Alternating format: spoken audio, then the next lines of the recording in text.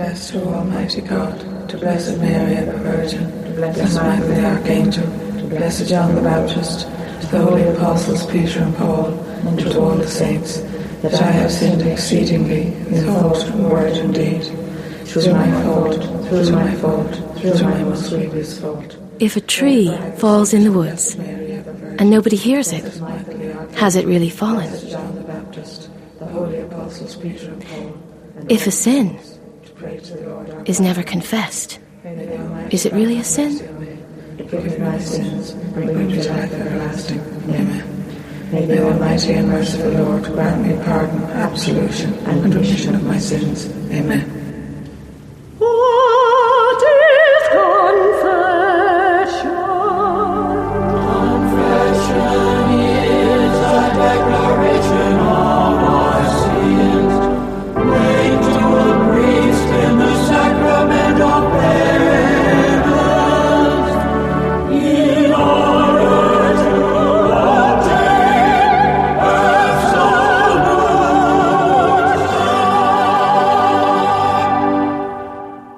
What is it you want to tell me? Sigmund Freud, who launched psychoanalysis and initiated it, would have argued that the psychoanalyst had, in a certain sense, to be a father confessor, in a certain sense to be an educator, in a certain sense to be a friend, in a certain sense to be a doctor. So there are all those different modalities, among which the confessional modality is certainly there. Initially, at least, what you see or what you find yourself in when you go to a psychoanalyst is a one-to-one, private, confidential situation in which you, generally speaking, are telling the psychoanalyst things that you perhaps would not tell your closest friend, and things that perhaps are difficult for you to talk about. Things then very often that relate to your own failings, relate to your own incompetencies. Above all, in psychoanalysis, the person is coming with a sense of pain. Sorry, you were saying? I'm talking about sin. Sins are dark. Sins are they live in some dark corner. It was, I think it was Jung said, all the old primitive sins are not dead, but are crouching in the dark corners of our modern hearts. A sin becomes light, it becomes, it evaporates, it burns itself up in the very act of confessing. The sin burns itself up, evaporates, becomes what? Heat? Is that what happens to sin? When you burn it off, it just becomes heat, dissipates into the air and warms us all up. Well, then I say, more power to confession. Well, there was one thing I was never keen to tell in confession, but it did bother me for quite a long period in my life. And it was something that happened when I was about 13, maybe 12, 13, 14, I'm not sure. But I was starting to get interested in women, and my self-esteem was very low, and I didn't think that anyone would ever be interested in me, and I didn't think that God would ever help me in that department. So I made a contract with the devil, so to speak. And the content of the contract was that I would sell my soul if the devil would bring me a woman, and that I would have sex with this woman. And I had a fairly graphic description tied up in that. And I suppose I'd forgotten about it, maybe, but it was something that was underlying for most of my life, I suppose, until I was about 33 or 34, and I didn't actually go into a confessional box. I had a very close friend at the time. I sat down with him and discussed the whole thing with him, and I was never game to go to a priest with it because of the fear of punishment or retribution, but he really said some practical things to me, like, did I ever think of reversing that contract, or did I ever think about just saying something out loud that would dispel the influence that it had on me. And I'd had a fairly difficult life, particularly with women. And I sort of was always very shy around women and couldn't feel at ease, and used to think if they knew about this contract that I'd made, well, they wouldn't want to have anything to do with me, you know. So it really relieved all of that, and it reversed the whole way I related to women, and how I felt much more comfortable with myself in all areas of my life. So I guess that's part of a confession. That's it. Thank you. Okay, and if you face the microphone there in front of you, look at the red light. No, look at the red light there. Turn round. Turn round this way. Here. Hello? Yeah, you can start talking when you're ready.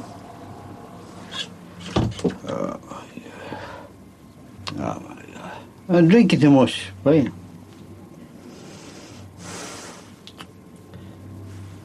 I'm not happy. My heart is broken. I fell. Hang on.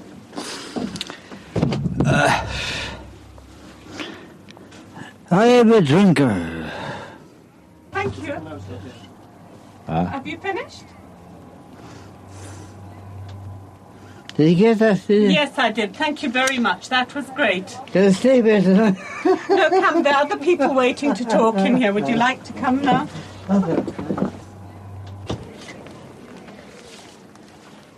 Hello. I'm making a small confession that I did when I was a child. In my mother's house, sometimes there'd be money lying around, and if there wasn't anybody looking, then I would take some. I'm sure my mother knew, but didn't say anything. So if you do find out, Ma'am, let me know how much I owe you.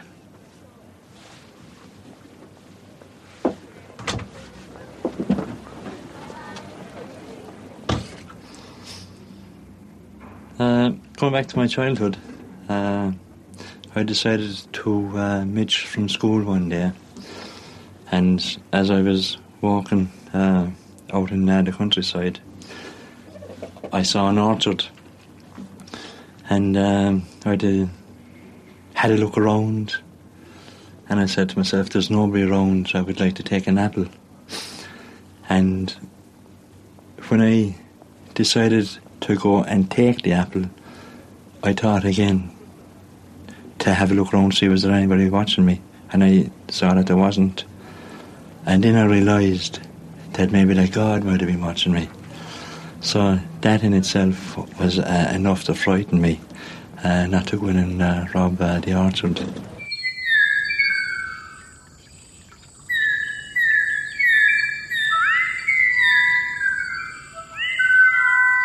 The initial evidence was pretty circumstantial. They said they heard the voice of God walking in the garden that night and hid among the trees. And when the Lord asked the man where he'd been, Adam replied that he'd heard God's voice and been frightened because he was naked, and so he hid. That was all. But it was enough for the supposition to be made anyway. And as soon as it was said, as soon as God asked if they'd eaten fruit from the tree that was forbidden to them, or how else would they know they were naked, Adam confessed. It was Eve, he said, who took the fruit and ate it and then offered it to him. It was Eve. No mention made of her sweet, impulsive nature, her thoughtfulness and generosity.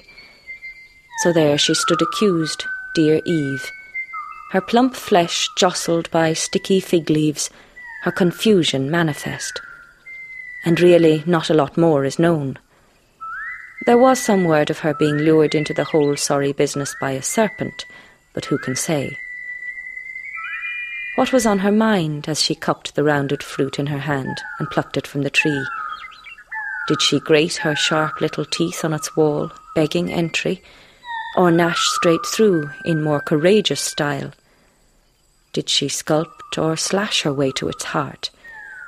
And was she shocked by its resistance, by the surge of spit in her mouth rushing to its tang, by its heady perfume and the soft pop, pop, pop of its juices? original sin so called. Original sin is so called because it comes down to us through our origin or descent from Adam, the head of the human race. Was any human person ever reserved free from original sin? The Blessed Virgin Mary, Mother of God, was preserved free from original sin, and this privilege is called the Immaculate Conception.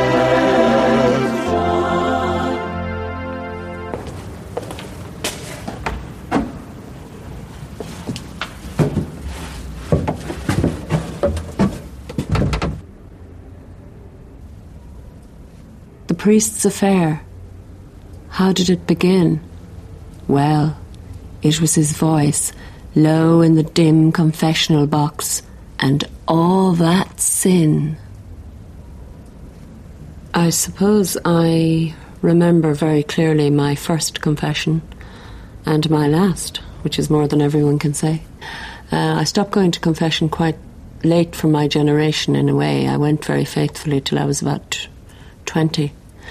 And I remember my last confession because I deliberately went to a specific priest that I thought would be enlightened and told him that I was completely disillusioned with the church and didn't really believe anymore.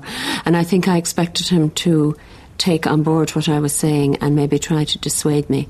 But he had no interest whatsoever, and he told me that I was going through a phase. And that was it. I never went to confession again.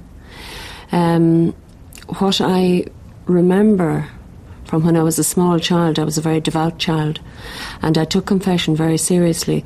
But one of the things that I think made me uncomfortable with it, long before I could intellectualise, why I felt so guilty all the time, and the whole notion of sin and guilt and belief, the questions of whether I believed this priest had any power indeed to forgive my sins or be a mediator. Long before that, there was something else, which was that being locked into a dark confessional box with a man who whispered. There was a sort of horrible enforced intimacy about that. There was this thick darkness. And later on, when it came to the questions about specific types of sin and whether you had had impure thoughts, the one that we all joke about, there was a feeling of extraordinary invasiveness and discomfort. And I remember that prior to any other negative feeling about confession. There were 10 of us, 5 of us on each side of a church, in little boxes that looked like a wardrobe, sitting for 5 hours at a time without a break, and you would never even have a moment to breathe. And you got every cold, every flu, every cough, every bad breath, every garlic meal. You got the two of them coming into you from every side, and you got out of that box and your mind was sozzled. And actually you were dying for somebody to come in and tell you a decent sin. Because what they told you was a list that they had learned at primary school. And it began, bless me, Father, for I have sinned. It is 2 weeks since my last confession. In that time, of course, 10 times. I told lies 3 times. I was disobedient to my mother and father 5 times. I was uncharitable in my thoughts 6 times. And I had bad thoughts 4 times. And I broke the 6th and 9th once. Now, the biggie was the one that they rattled out at the tail end, hoping you'd forget it. And that was the sexual sin, as they had thought it was a sexual sin. People were brilliant at knowing how to minimise their sins so that the priest, who was seen as a tormentor and a judge, would be fooled. They knew that God would forgive them. They had no problem with God. It was this guy on the other side of the box that they had to get round. The truth is, I suppose, that I miss it. I'm sorry I don't believe in it anymore. I miss that wonderful sense that I still have, because obviously I haven't developed very far along these lines, of I really believed the image I had before my first confession, which was this wonderful shiny white soul which would be blackened by sin And I always thought of that sin as a big, dark blob of ink. Maybe somebody told me that, or maybe it was a vision of things to come. But I really believed when I went in that my soul would become this wonderfully pearly, shiny thing, sort of like the moon. And I wish I still believed that. Maybe somewhere I do still believe that. I think the end of confession was the end of innocence. And maybe that's the price. Wash me clean,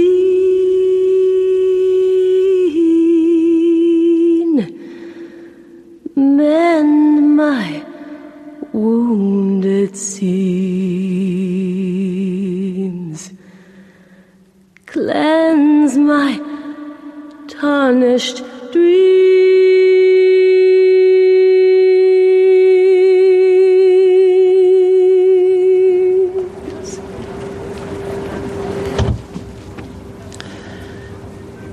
I think it's very important to reflect somewhat on the problems we carry from childhood into adulthood and the reasons for the upset and the hurt that many of us feel dogs us throughout our lifetime as adults.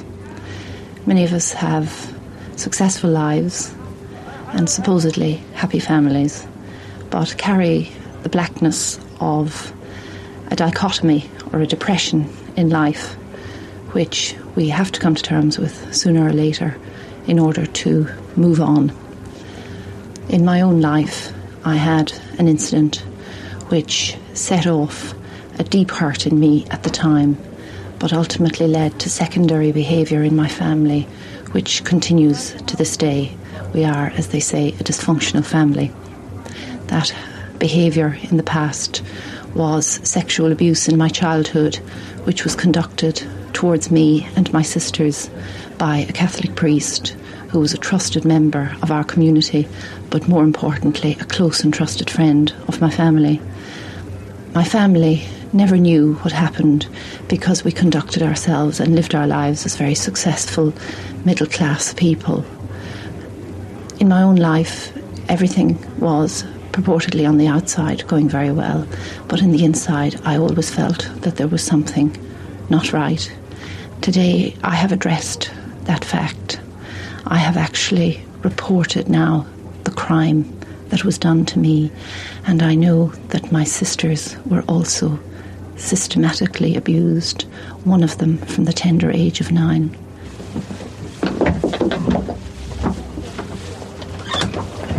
There you are now. Did you hear that? When I was in London about 2 years ago, I brought over a lot of birth certs with me, you know, the families and a few relations and neighbours and friends of friends, and signed on for all of them. They're all the same age as me, looked at me. I got about £1,000 a week out of it anyway, you know, and didn't get caught. It was great fun, enjoyed it. It blew every bit of money, and at the time, you know, I was into, you know, mixing with the London scene basically, and at the time, you know, I was fairly handy car mechanic as well, so took a few cars as well, and that was it. Didn't get caught with that either, you know. I was kind of whistling Dixie, you know, but I just thought I'd come here and talk about it, you know, because like nobody knows who I am, nobody cares who I am, and I got away with it, and I feel good about it, and I probably might do it again because I got away with it. The end. Bye. Well, what do you make of that? That mainstream of Freud and Melanie Klein and Jacques Lacan, perhaps, their focus is on helping somebody to realise their own desire. Now, realising your own desire or actualising your own desire is, in some vocabularies, in some theological vocabularies, would indeed be to encourage people to sin. Because what you're trying to reach in psychoanalysis is precisely something that contradicts an ideology, or that goes against, and in that sense could be seen, as I say, as a sin. But there's a much more fundamental sense in which psychoanalysis does have a notion of sin. Because for analysis, the whole way in which a human being becomes a human being is fraught with difficulty, and in particular with the difficulty of coming to terms with the demands and the desires of your very own family. You're awaited before you're born at all by people who have all sorts of expectations. Hello? Hello? Can you hear me? I'm sorry, we seem to have lost him for now. We'll try and get back to him as soon as possible. When is a sin mortal? A sin is mortal when the act is grievously wrong, and is committed with clear knowledge and full consent. Why is mortal sin so called? The word mortal means deadly, and the sin is called mortal because it takes away the supernatural life of the soul, which is sanctifying grace. Oh, sin always seemed more interesting to me than any of the virtues. When you're good, you seem to be serving everyone else's needs. The bad girls go out there and live. Do I feel guilty about that? No. No, I don't. Guilt holds you back. I mean, guilt is like a tight dress, or tight shoes, more than likely. Have I ever done anything that has made me feel guilty? I live with myself. I can sleep at night. I know that there are things deep in my heart that I need to wash. I need to burn off. I used to write letters when I was feeling really, really angry and crazy. I would write it down and I would put it into the can, a coffee can, and I'd set a match to it and I'd burn it up. I have been known to collect sticks and rocks and grass and rope and whatever I find in the woods on a nice long walk and glue it up and tie it up and make it into something that looks like some sort of voodoo doll and stick pins into it and burn it and trash it and smash it. And that's a kind of a way that I purge myself of those feelings that I don't really want to hold inside my heart, you know. I was reading about Irish and sin, and there's something that's called sin eating. I found this fascinating, that the Irish, maybe it goes way, way back, would have a sort of a ritual to place food by the body of the dead, and they designate someone to actually eat this cake, and this ritual was the eating of the sins of the dead, and that would purge the soul of that dead person of any and all sins throughout, so that they're, boom, gone, sins eaten. Now that unfortunate who had eaten the sins, well, I don't know, maybe he or she had to wait until they dropped dead and somebody else would eat their sins, so it's kind of a lovely ritual that keeps on going. And it's a great idea because in one fell swoop, the sins are gone, eaten, digested. What's that? Great, we've got him back. Now, the further process that especially people like Freud and Lacan and Klein would spell out is the great difficulty that people experience in acquiring or accommodating themselves to their own sexual identity as a boy or as a girl. Which is not at all as automatic or as natural as may appear again. And many, if not most, of the problems that people bring along to analysis are connected with that whole question of sexual identity.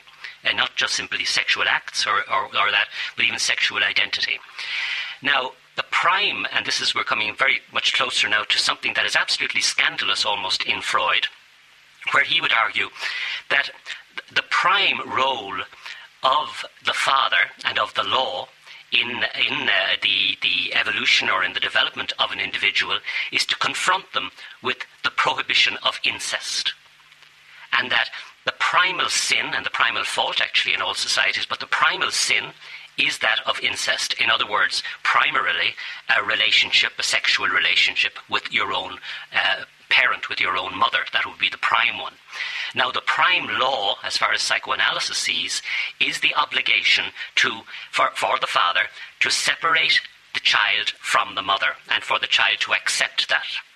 Now, if I could just put it this way, to the extent that one has not achieved this separation, to the extent that one is tempted, therefore, to continue your existence in an incestuous position, you are always guilty. You always feel guilty.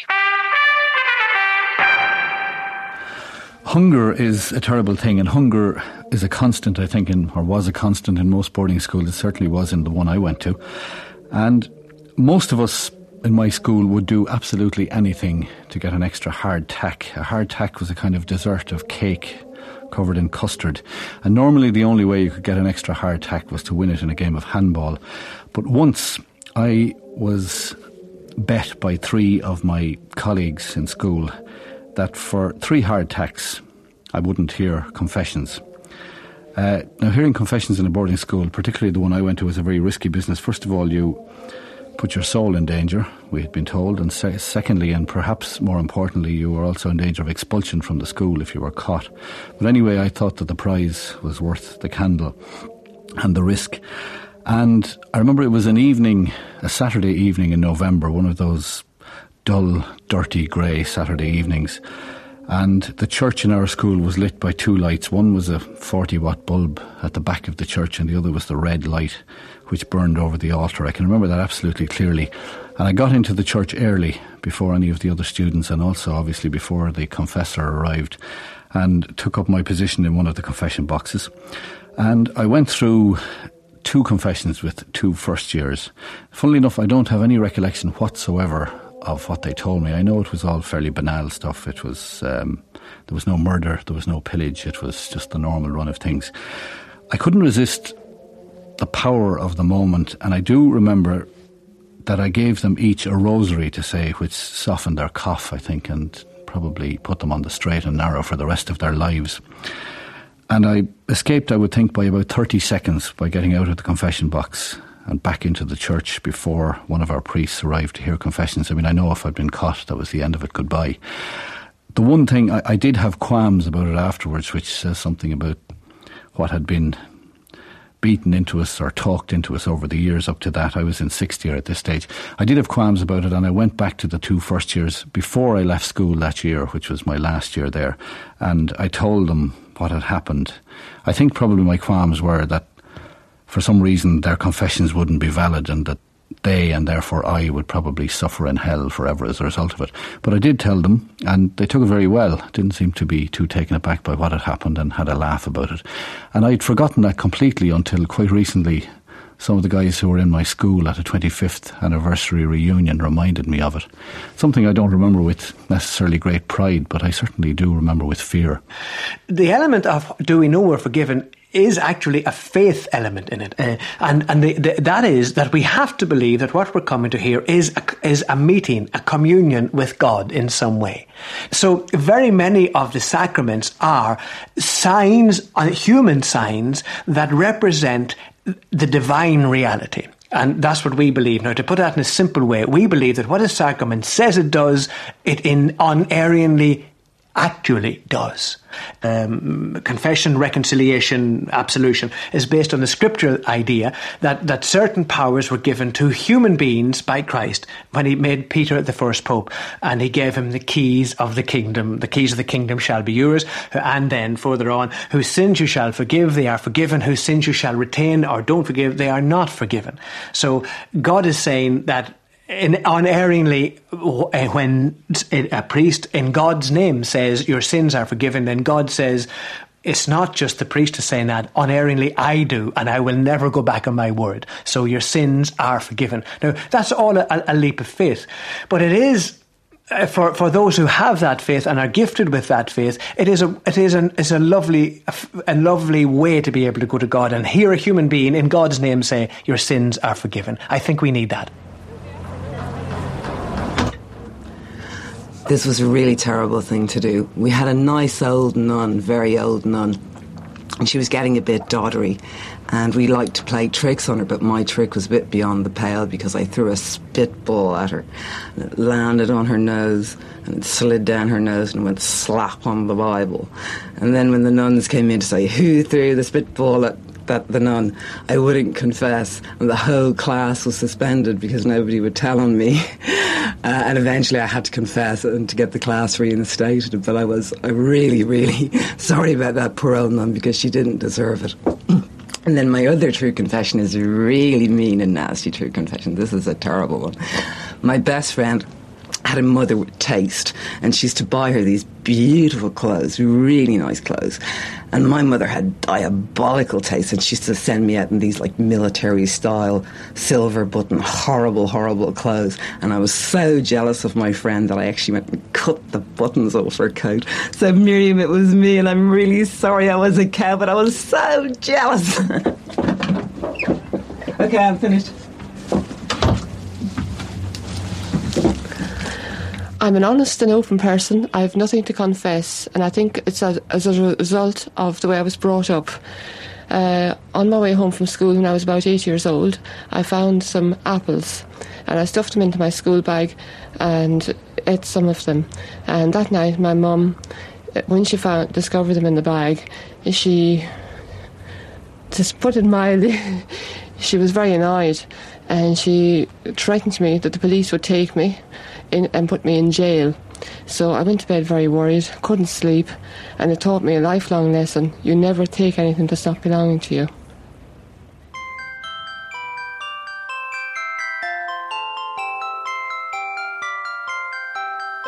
Snow White was different. Nobody warned her about apples and temptation or the seduction of innocence by evil. Indeed, so busy were they at work, they never even mentioned talking to strangers. So, when the old woman knocked on the door of the dwarf's cottage, Snow White didn't so much as bother looking through the window first.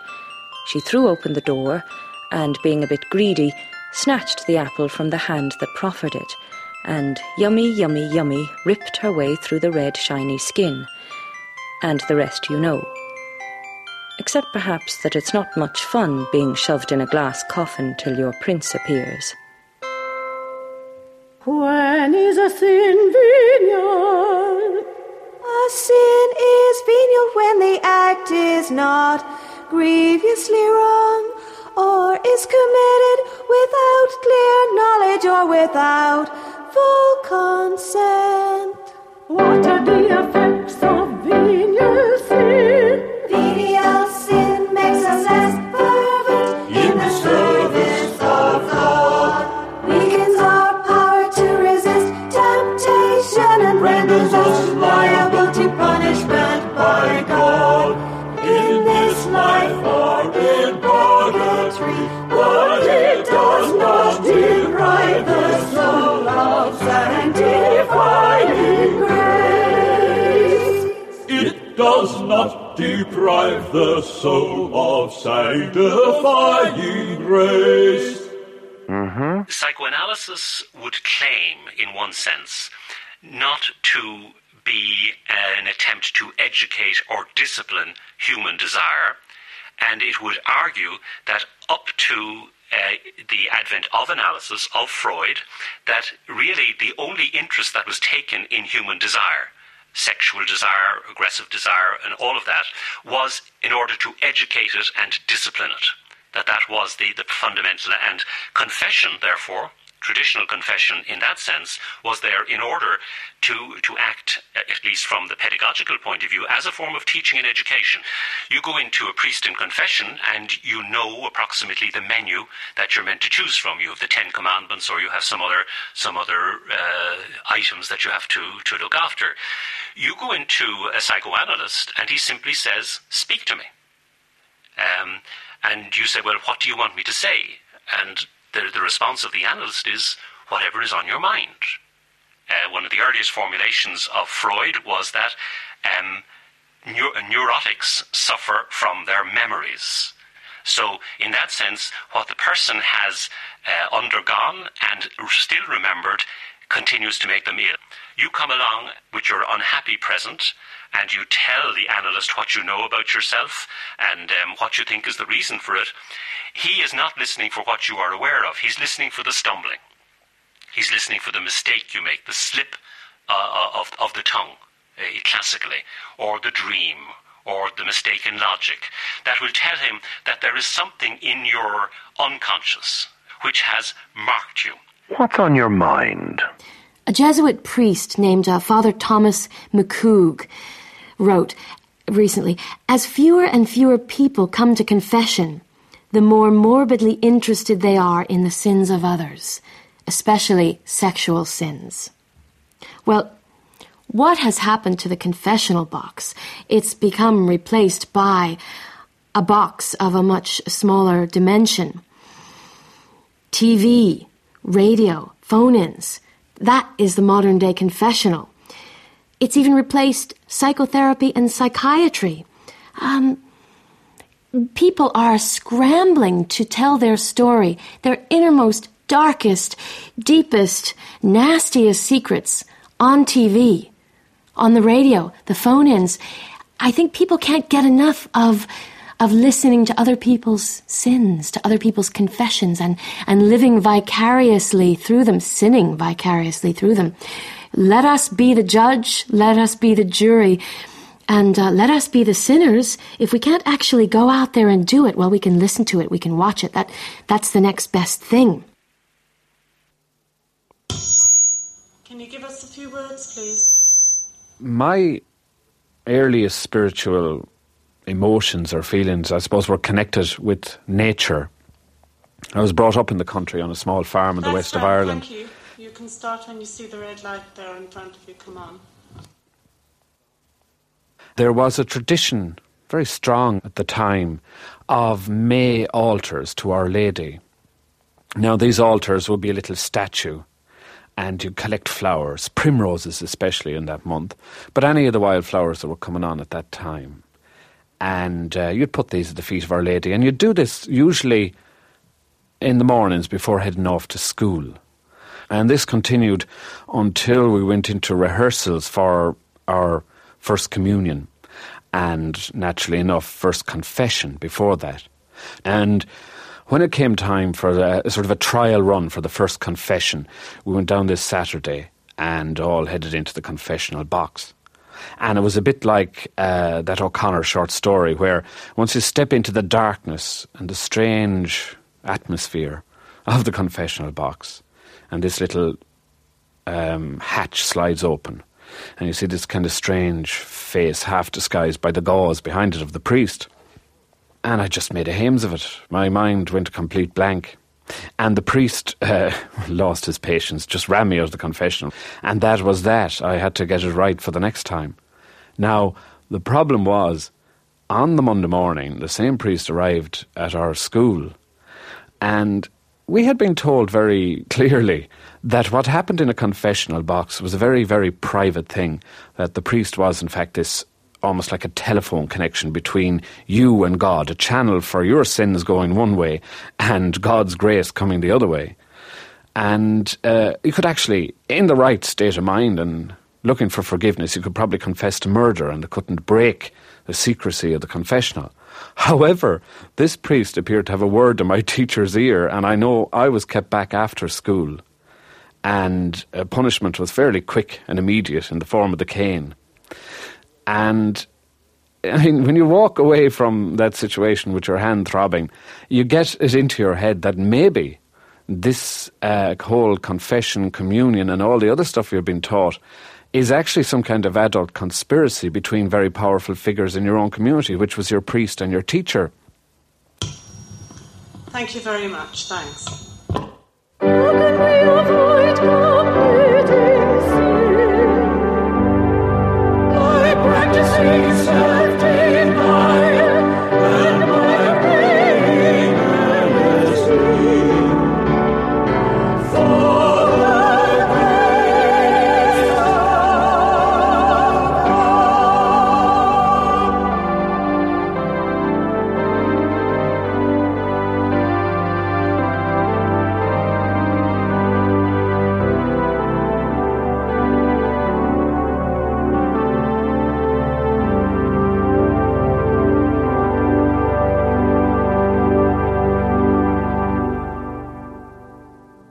the spa today, the gym. That has to be the newest confessional. That has to be the newest place to actually work out our sins. Get a colonic. That has to be a great purger of sins. I mean, you can literally watch your sins being cleansed from your body. There's a clear tube that runs from goodness knows where to goodness knows where. And you can literally see the badness being flushed out of your body in a colonic. We love that. We love that. It's a physical. It's a tangible way of watching ourselves being washed. Psychotherapy takes too long.